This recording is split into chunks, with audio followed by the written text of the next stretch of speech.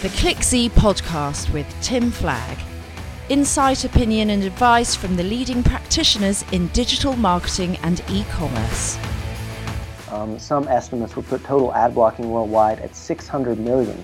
That is a huge statement of consumer dissatisfaction, maybe the biggest in history. This is the ClickZ Digital Marketing Podcast, and I'm joined by Ben Williams, the Communications and Operations Manager from Adblock Plus, the world's most popular ad blocker. We'll be getting his perspective on the future of online advertising and find out how and why Adblock Plus has become so popular. We'll also be hearing where the areas of growth are and how Adblock Plus is aiming to work with publishers and advertisers to find a common ground. So I'm delighted to be joined by Ben from IO, better known across the world for Adblock Plus. Ben grew up in the small town of Moorhead, Kentucky, and before starting at Cologne-based IO GmbH in July of 2013, he worked at the German embassy in Washington, D.C. Prior to that, he worked mainly in non-profit organizations. IO makes the world's most popular browser extension, Adblock Plus, which has been downloaded over 500 million times, and in late 2011 began its Acceptable Ads initiative to try and broker a compromise in the often contentious relationship between marketers and ad blockers. He has been instrumental in spreading that message to a larger audience since he began in 2013. Other than that, he collects records and cassettes, writes, reads and claims to occasionally exercise. Ben is 36, lives in Bonn in Germany, and I'm really excited to hear some of those insights from Adblock Plus, who's been really pioneering this space and often courting quite a bit of controversy, so I'm sure we're going to get into that later. But right now, I'd like to welcome Ben. Ben, welcome. Thank you, Tim. And it would be great if you could maybe just start off telling us a little bit more about you. I talked a little bit about your background then, but could you tell us how you got started in this industry and how you came to end up at IO? Sure. It's actually kind of accidental. I used to be involved in sort of international affairs, things like that, and lived in Washington, D.C., worked in nonprofits and things like of that nature. And then I got tired of wearing a suit to work in a capital city that was built upon a swamp, Washington, D.C. It gets hot. So I decided I wanted to switch gears and go into startups. And I actually previously worked at another startup here in the Rhineland region in Bonn called Doo, D-O-O, and that does not exist anymore. But after that sort of shuttered its doors, I wanted to move on to something a bit more controversial. And I just got a random call from the founder of IO, Till Fida, and we decided that it would be a good idea to start working together. What I really dig about IO is the fact that we're making a product that's truly disruptive. And it really calls upon, I guess, my background in sort of the somewhat contentious world of politics, or one that can be, and also the sort of cutting-edge world of startups. It's a nice little mashup. That's quite an interesting background you have there from politics into the controversial world of ad blockers. Do you think that sort of background, being able to campaign and really sort of understand what people's needs are, has been part of what you've been doing now at IO? I think it is for everybody here. We all we have a very close relationship with our users. We always have. And part of that is understanding that a lot of those users are very upset or dissatisfied with the way that the web is working, and that's why they download an ad blocker in the first place. So yeah, getting into that mind frame of serving that audience, I think it takes a certain type of personality. So I don't think I'm really unique in that here. Actually, I think everyone here, they kind of have to get into sometimes discussions that aren't so comfortable, sometimes a few disagreements, but that's kind of what you have to do if you work at a company like this. What would you say have been the biggest changes that you've witnessed during your career at IO and at Adblock Plus? Well, and it's certainly not attributable to me, I'm sure, but but we have definitely grown significantly since I started working there. And I just, when I say we, I mean ad blocking in general. But at IO for Adblock Plus alone, we've been averaging 9 to 10 million downloads per month since sometime around mid 2013, and right now we're at 100 million devices. So that kind of weight will get you a lot of attention. So, you know, I guess the first thing I've noticed is the fact that we're growing, and the second thing is the notoriety that we're getting.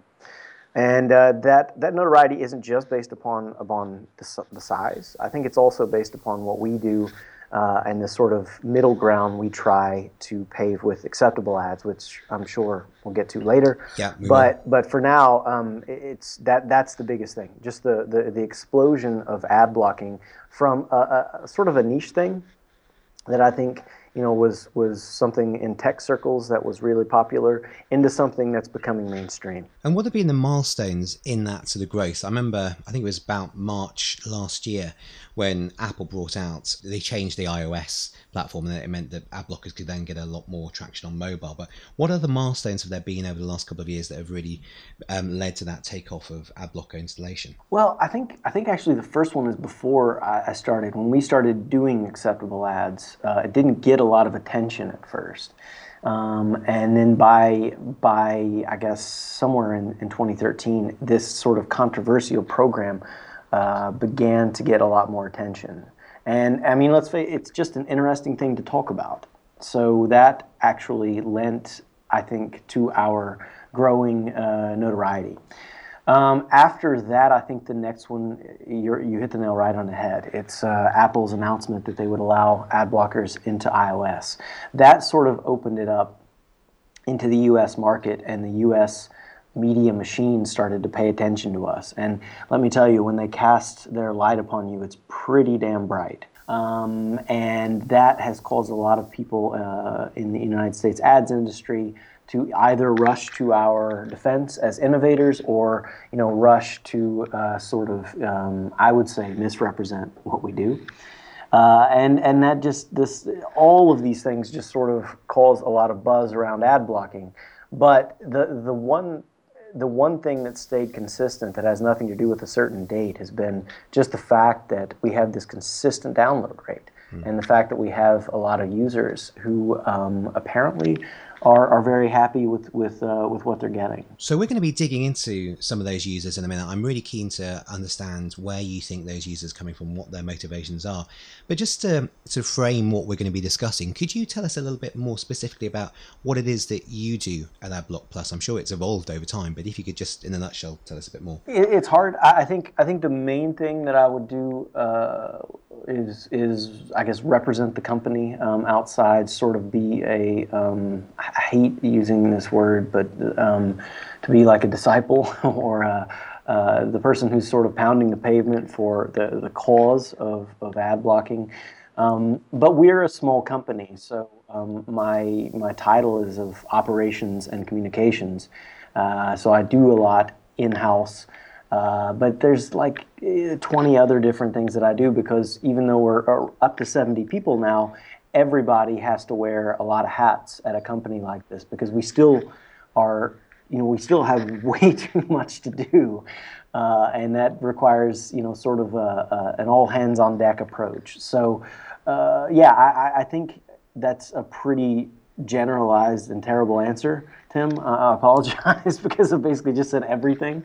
But if you could drill it down to two things, it would probably be, you know, being a representative for this idea of ad blocking, this controversial idea, and then just you know, making sure things, you know, stay on the up and up on the home front. No, I think that's a fairly good insight into any startup, I suppose, but in particular a fast growth startup like IO, where now you're, you know, 5 or 6 years into your growth and things are sort of really taking off all around the world. I kind of expected that your role would be multi-varied like that. So Thanks, Ben. That's been really good to understand a little bit about the context about how you got into IO and how the company has evolved over the last couple of years. We sort of got into talking about the major reasons why consumers are turning to ad blockers, but I wondered whether we could just drill into that a little bit more now. What do you think are the main needs that you are satisfying, and how will those change over the next few years? I think that we're going to see a shift in North America and Europe to more mobile users. And mobile users have slightly different concerns than desktop users, which has been sort of our bread and butter all these years. Mobile users are very concerned with page load speed and also the amount of data that an ad is taking up. Because every ad that you see is taking up a certain amount of data. And on your mobile plan, that's not always unlimited data. So you're paying for that.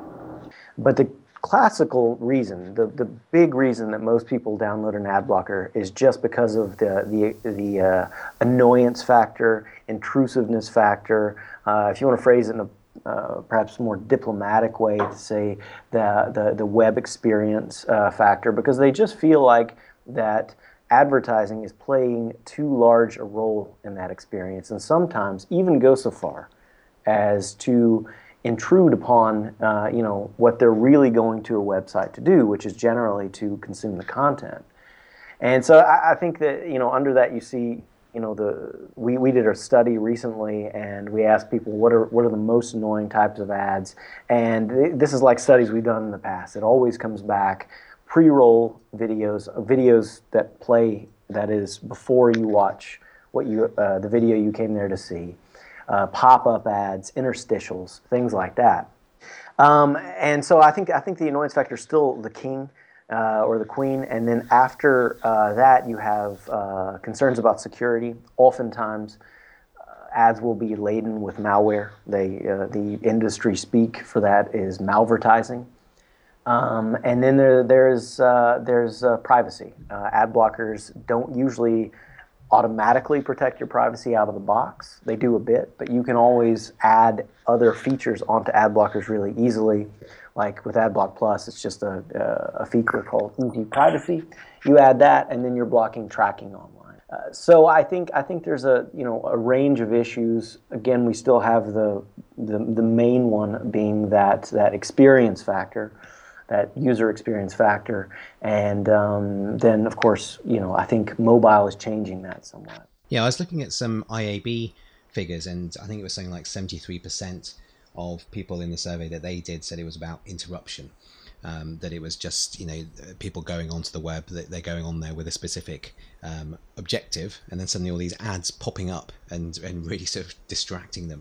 Do you think it's about the relevance of the ad, though? I've often seen over the last couple of months advertisers talking about the problem of ad blockers, and they're saying things like, well, it's our fault, we've created this because these ads that we've made and we're putting out there are, one, not very good, and two, not very relevant. So do you think if they were actually able to make the ads more relevant, that would be that would solve some of this consumer need? That's a really tough one, because relevancy usually has is for, in the ads industry, I'll say, is a fairly loaded term, because it normally means more tracking behind the ad, and there are there's a big split as to whether tracking from third parties is actually something that provides value or something that just creeps people out.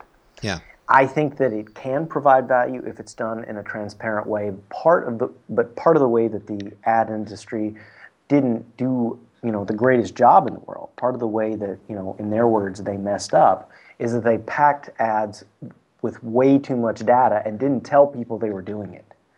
So now, as people are discovering the fact that an ad is actually trying to figure out whether they have a mortgage or not, and whether they're a male or a female, and where they live, it rightfully creeps them out a little bit. And so I think that relevancy factor can be achieved through two things. It can be achieved basically through context and through tracking that's done with the user's consent. If users are okay with tracking, and if it's done in a very transparent way, I think it's okay. Sorry, are you seeing any people who actually are doing that at the moment, where they're asking the users for their consent to be able to do that tracking? There's a whole other body of people who say you don't even need that. You just need the ad to be relevant, and you can get enough relevancy by context. And they're saying, okay, well, if you're reading an outdoors magazine, there's a good chance that you might be interested in buying a tent or a fishing pole. That's not rocket science. We don't have to know where you live to know that. And this argument hasn't really been resolved yet.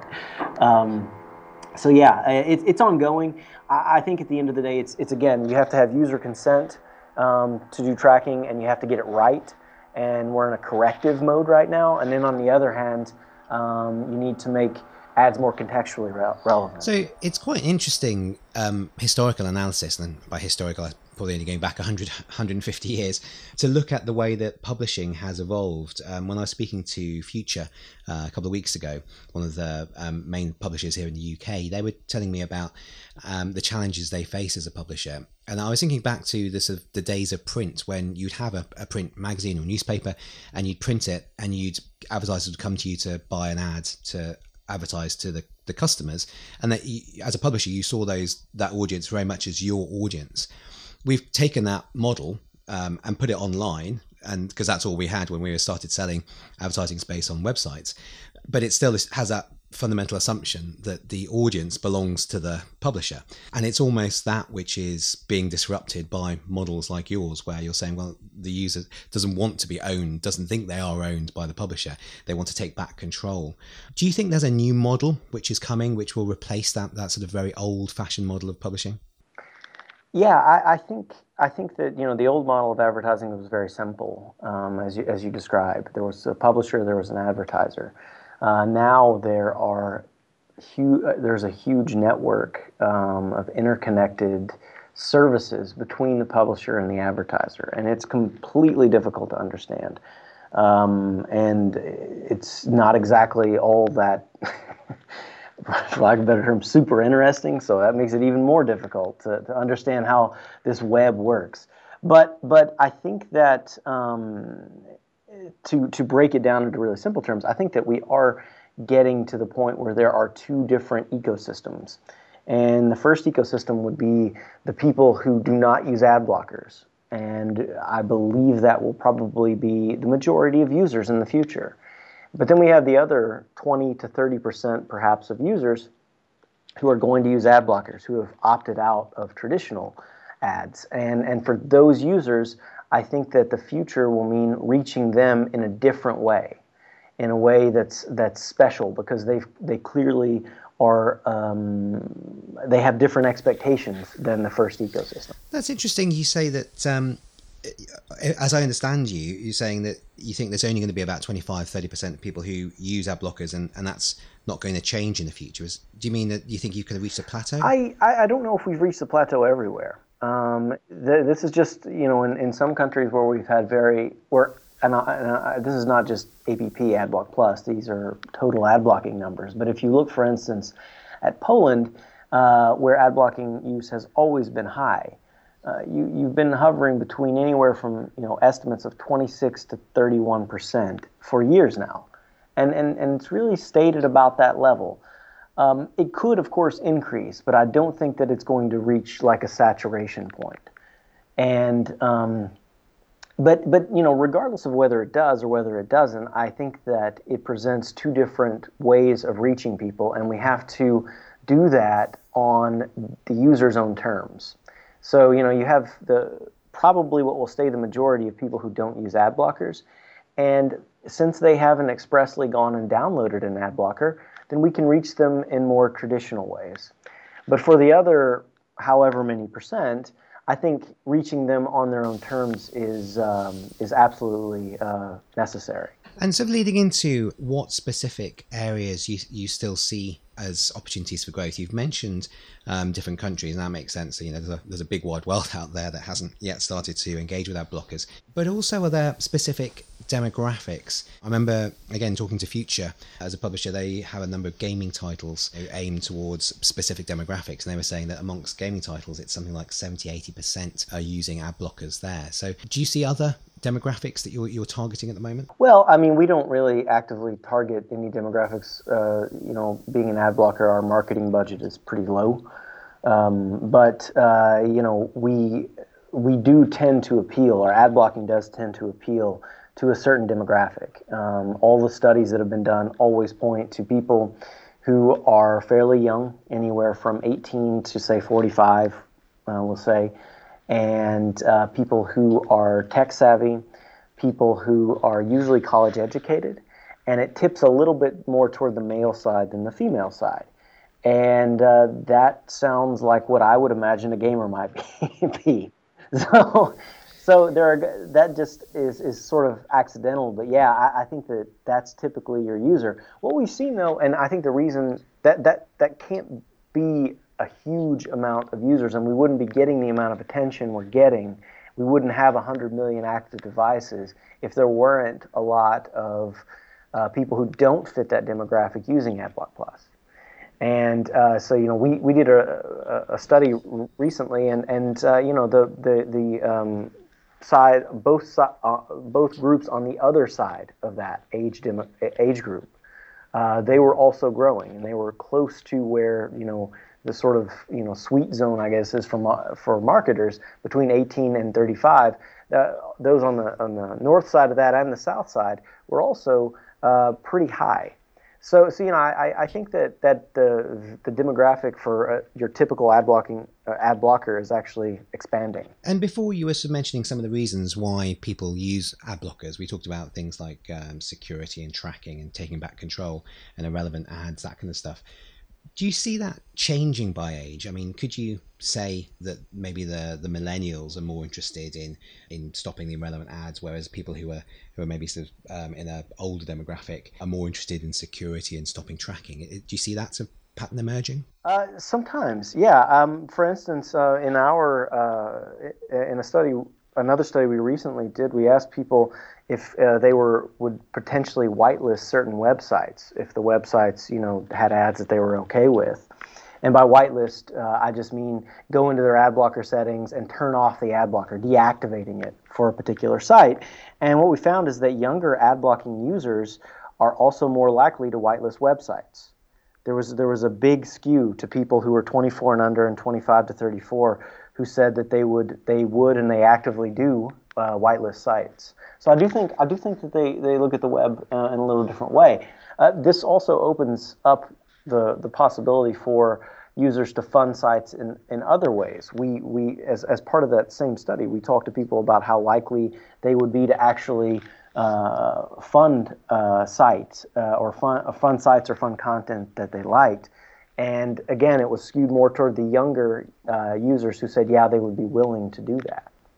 Now that brings us very nicely on to a couple of the innovations which I know you guys have been working on. Flatter Plus, I think I'm pronouncing that right, and the sort of acceptable ads initiative.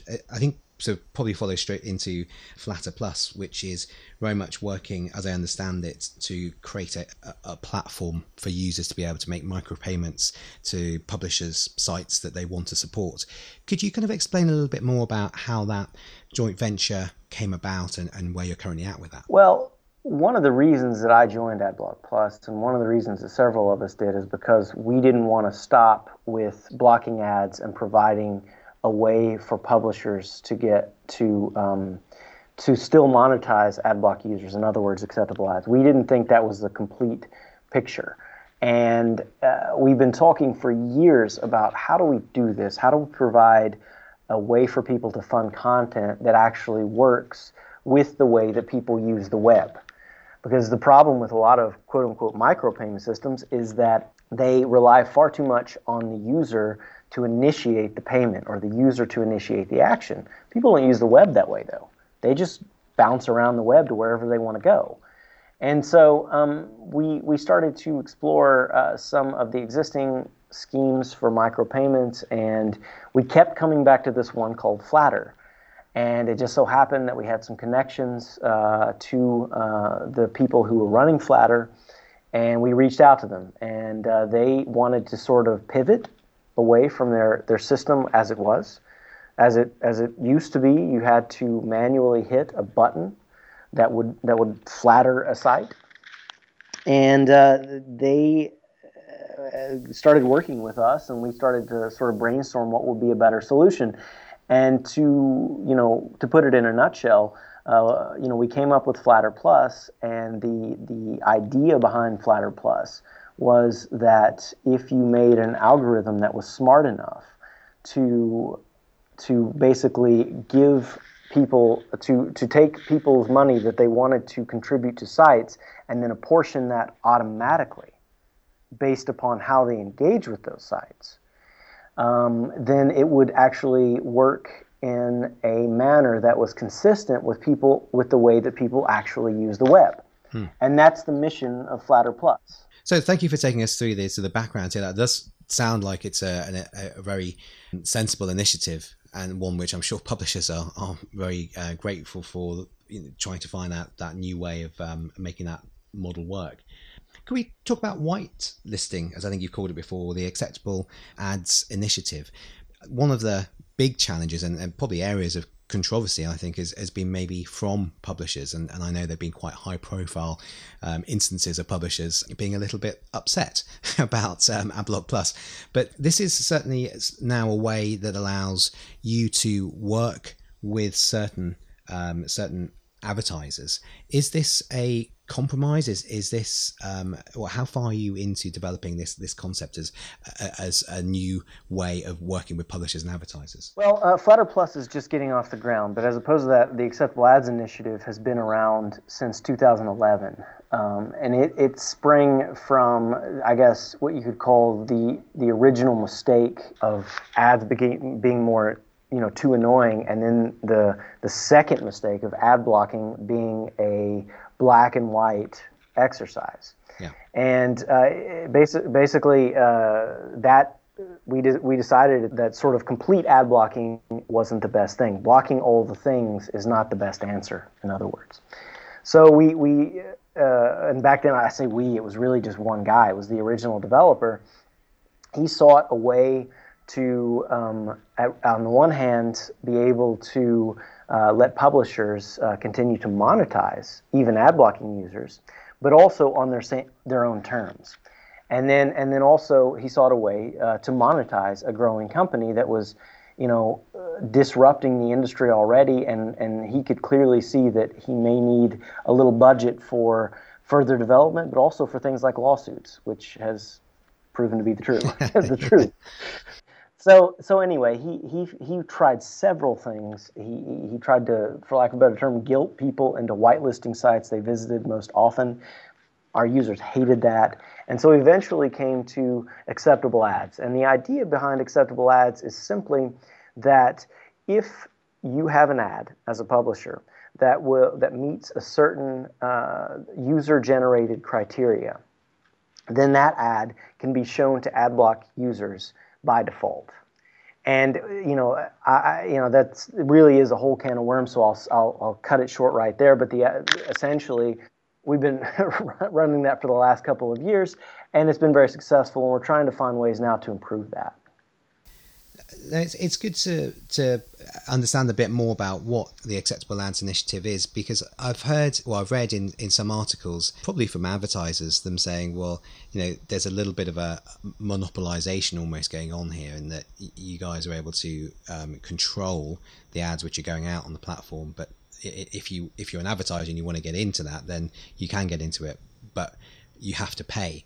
What would you say to people who are maybe sort of critical of your monopolization of the platform? Well, I mean, they ignore the fact, purposefully or no, I'm not sure, that only 10% of the companies that go through the acceptable ads process pay. The other 90% are there for free. And they also, I think, perhaps forget that those companies who do pay are only paying for the uplift in value that's created through the program. And the reason we decide that some companies pay and some don't is because the bigger companies require a lot more work, a lot more maintenance, and a lot more upkeep. So the important thing to remember is that the criteria for what is a better ad and what can go through the Acceptable Ads initiative and what ultimately gets whitelisted, those criteria cannot be bypassed by money. Those criteria are the same for everyone. Great. Yeah, I think that's probably the key point to understand there, is that you set these criteria, and irrespective of how much money they're paying, they still need to meet those. So we're talking a little bit now about the publishers and the advertisers. Could you sort of maybe shine a light on what you think are the key developments that publishers are facing at the moment, and are you working with them to try and find new initiatives collaboratively? Are there compromises to be found in the future? Absolutely. We've been trying to sort of build a bridge between publishers and users throughout the time we've been doing the Acceptable Ads initiative. That's precisely the idea. And that has evolved. As I said, it's not Acceptable Ads is not standing still. In fact, we are in the process of giving up control of what constitutes acceptable and what to an independent committee. And we have been working on that feverishly this year, and it's been really difficult because it's a tough process, but we think that by the end of this year, we're going to meet our deadline and have the first meeting of that committee toward the end of that year.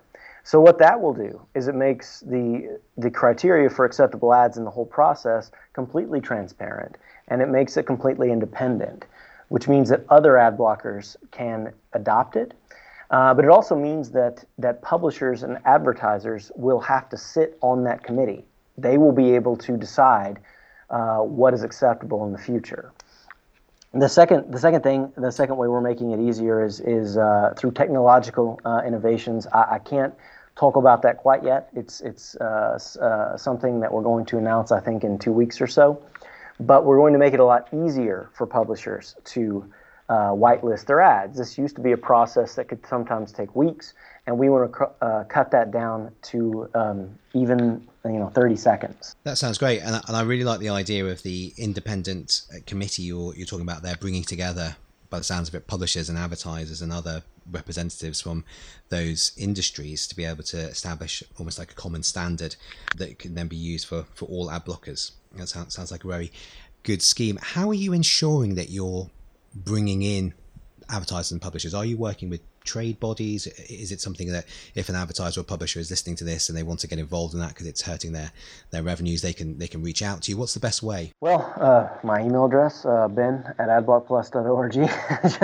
just shoot me an email. You must have a massive inbox of emails from people all asking for a piece of your time to work with you on this. Well, yeah, I mean, we've really promoted it as much as we could. We actually held a meeting in London. It was way back toward the beginning of the year, actually. And we held sort of a twin of that meeting in New York, where we brought together publishers and advocates and university professors. And we said, how should we do this, basically? Because we just admitted, well, we've never really formed a committee before, so, we need your insight. And they were gracious enough to come and to provide us with some very valuable insight. And so I think we've gotten the word out there within the industry, and then I think that it's now on us, since we've sort of put in the backbone of it. That's what we've been working on these last months, to go out and recruit people to be on the committee. So, if you're listening to this, please do just shoot us an email. We want to have you on this committee. If you're a publisher, advertiser in ad tech. Also, however, if you are more on the sort of user-facing side, if you work at a nonprofit that's concerned with digital rights, for instance, or if you are a professor or just a privacy advocate, for instance, we want to have people like that on the committee too. Well, thanks very much for sharing your email address. I hope you don't get too swamped, but in the same way, I hope you do get a lot of very useful contacts onto that committee, because it will help the whole industry to progress.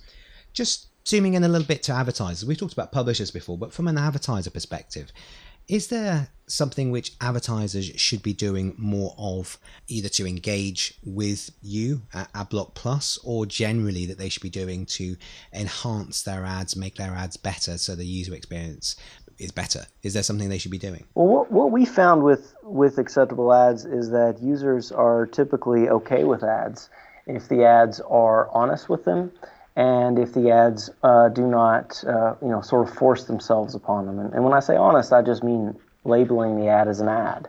What we've seen recently is a sort of a trend to things like native advertising and blurring that line between what looks like an ad and what looks like editorial. I think people just need to realize that advertisers need to understand that when they enter someone's screen, they really enter what most users consider their sovereign personal space. But users are very much, even ad blocking users are very much interested in interacting with the brands that they like, so long as they can do that on terms that are okay with them. And generally what we found, again, to be those terms is, be honest with us about being an ad, and don't overtake my screen, and then maybe provide me with something interesting. I think that there are some very interesting things that brands are doing to engage people beyond the mere viewing or the click of an ad. Because ultimately, if you're a brand, you want people to think about you not just when you appear on the screen, but afterwards. And that's only really accomplished if you can create sort of a larger campaign that engages people in potentially several steps. Interesting to hear you talk about the way in which users are engaging. Have you come across organizations like KIP and DataCoo? They're sort of rewarding users for engaging with advertising, and also a different type of company, Brave, which is the ex-Mozilla guys now putting together a browser. A lot of it's focused on speed and security, but it also is, as I understand it, ad blocking as well. Do you think those models have a potential, and are they competitors for you, or are you working collaboratively with them? We don't really see them as competitors in the ad blocking realm. It's not really that competitive of a place. We've seen a lot of different approaches to giving users control of their internet experience, and we're just trying to respond to what users are telling us. And so far, I like the idea of the traditional ad blocking approach of being in the browser. This is backed up by the fact that even though there are a lot more mobile ad blocking users in Asia, for instance, according to a report by the Dublin-based company PageFair, there are 419 million people blocking ads on their mobile devices, and the majority of those are in Asia. But they're all doing it on ad blocking browsers. That is, not in the apps, but rather in a browser on their phone that blocks ads.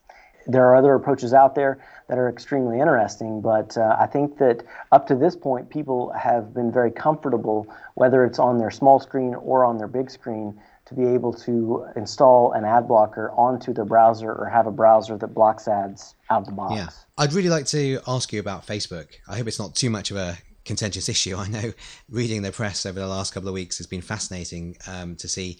First of all, Facebook clearly, I think, rattled by the impact that ad blockers, including ABP, are having on their share of the market, and bringing in quite sort of stringent and almost unhelpful changes to their platform. I understand why they did it, but then you guys getting into this kind of arms race where you're also representing the users and so coming back and saying, well, hold on, here's a way we can work around it again, and then going back and forth.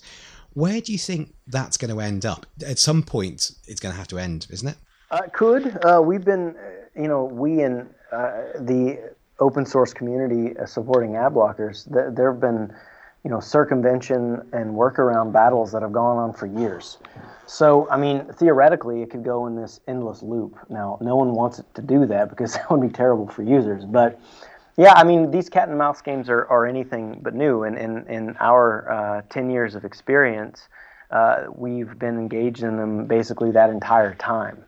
But I think what's important to remember here is that Facebook is ultimately offering users a few carrots, and then they're at the bottom of those carrots, which allow them to control their ads a little bit more, control the brands they see, the types of ads they see. There's a really big stick.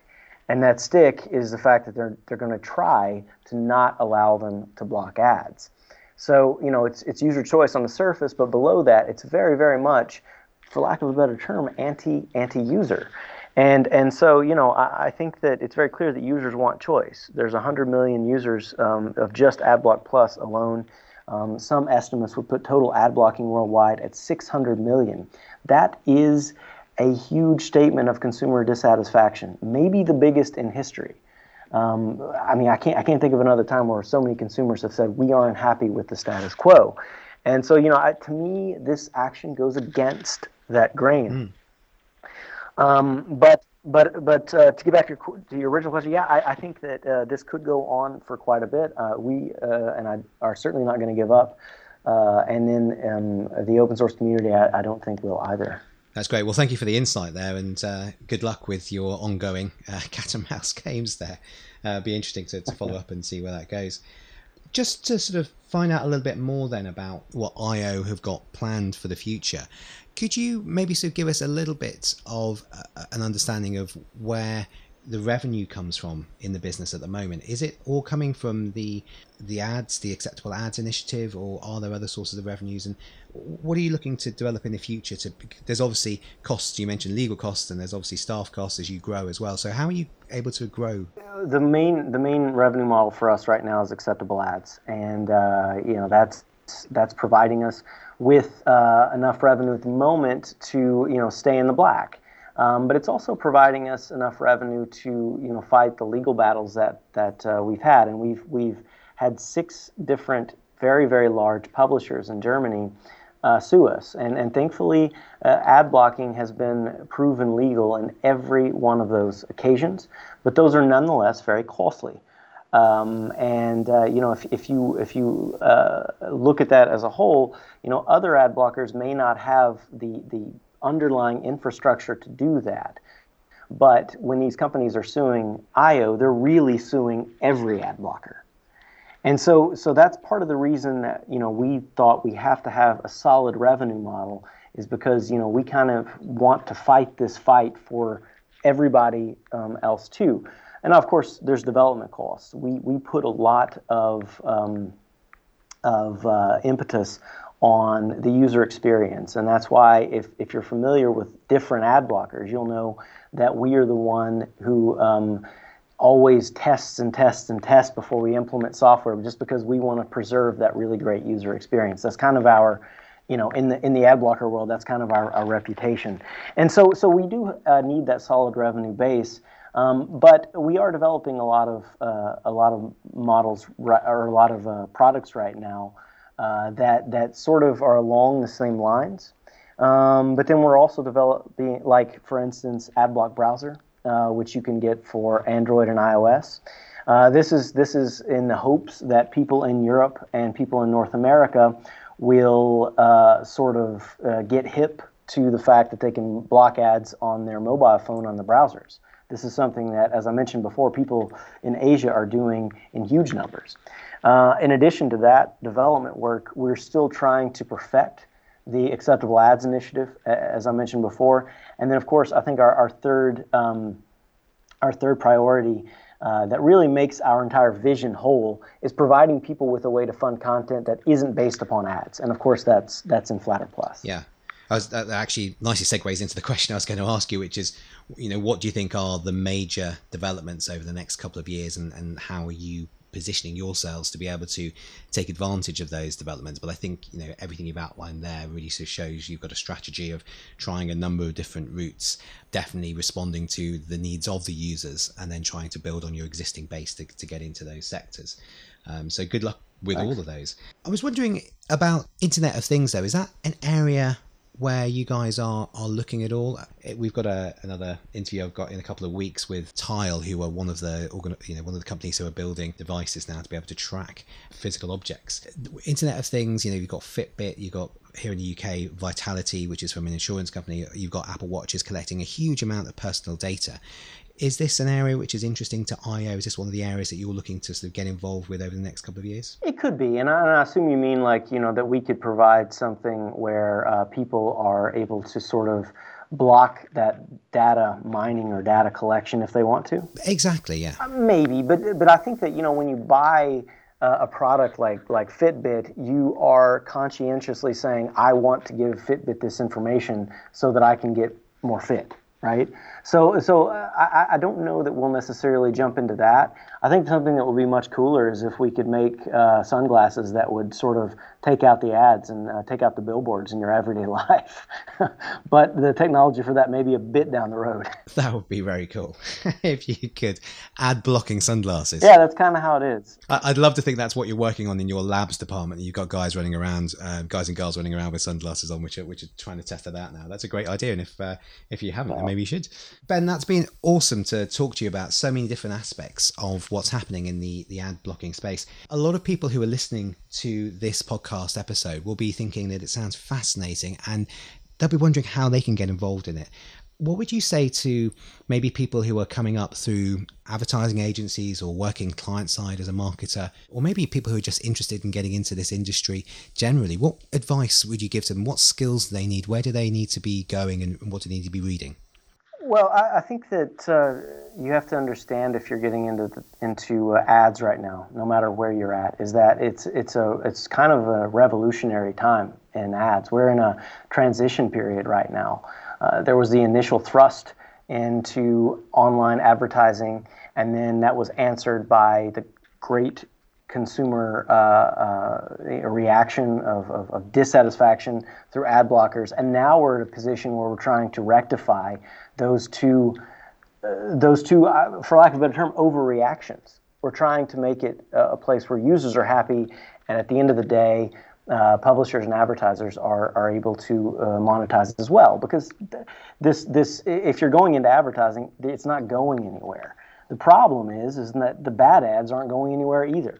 If you surf the internet comprehensively, you're going to understand that there are lots of bad ads still out there, some of the worst customers. So I think if you're getting into it, the best thing to remember is listen to users, because ultimately at the end of the day, there is, as I was referring to earlier, there is that ad blocking ecosystem, and those users want to have complete control over their internet experience. And I'm firmly convinced that genie is not going back into the bottle, that user control is going to stay in their hands. So we can all, make fantastic things together, but there is no doing it at the expense of the user, and I would say there's no doing it without the user on board. Yeah, great advice there as well. I think very helpful for anyone coming from advertising or marketing to really see what's coming up in the future. What would you advise people to do if they want to find out and stay in touch more with Adblock Plus? Can we follow you on Twitter? Is there a newsletter people should be signing up for to get more information? Yeah, well, I mean, I for better or worse, I already gave my email address, so that's out there. But no, the best thing to do, I think, is follow us on Twitter at Adblock Plus. Real simple. You can follow me and our CEO on Twitter as well. We don't tweet as often as we should, but our Adblock Plus account and our IO account are both very well taken care of.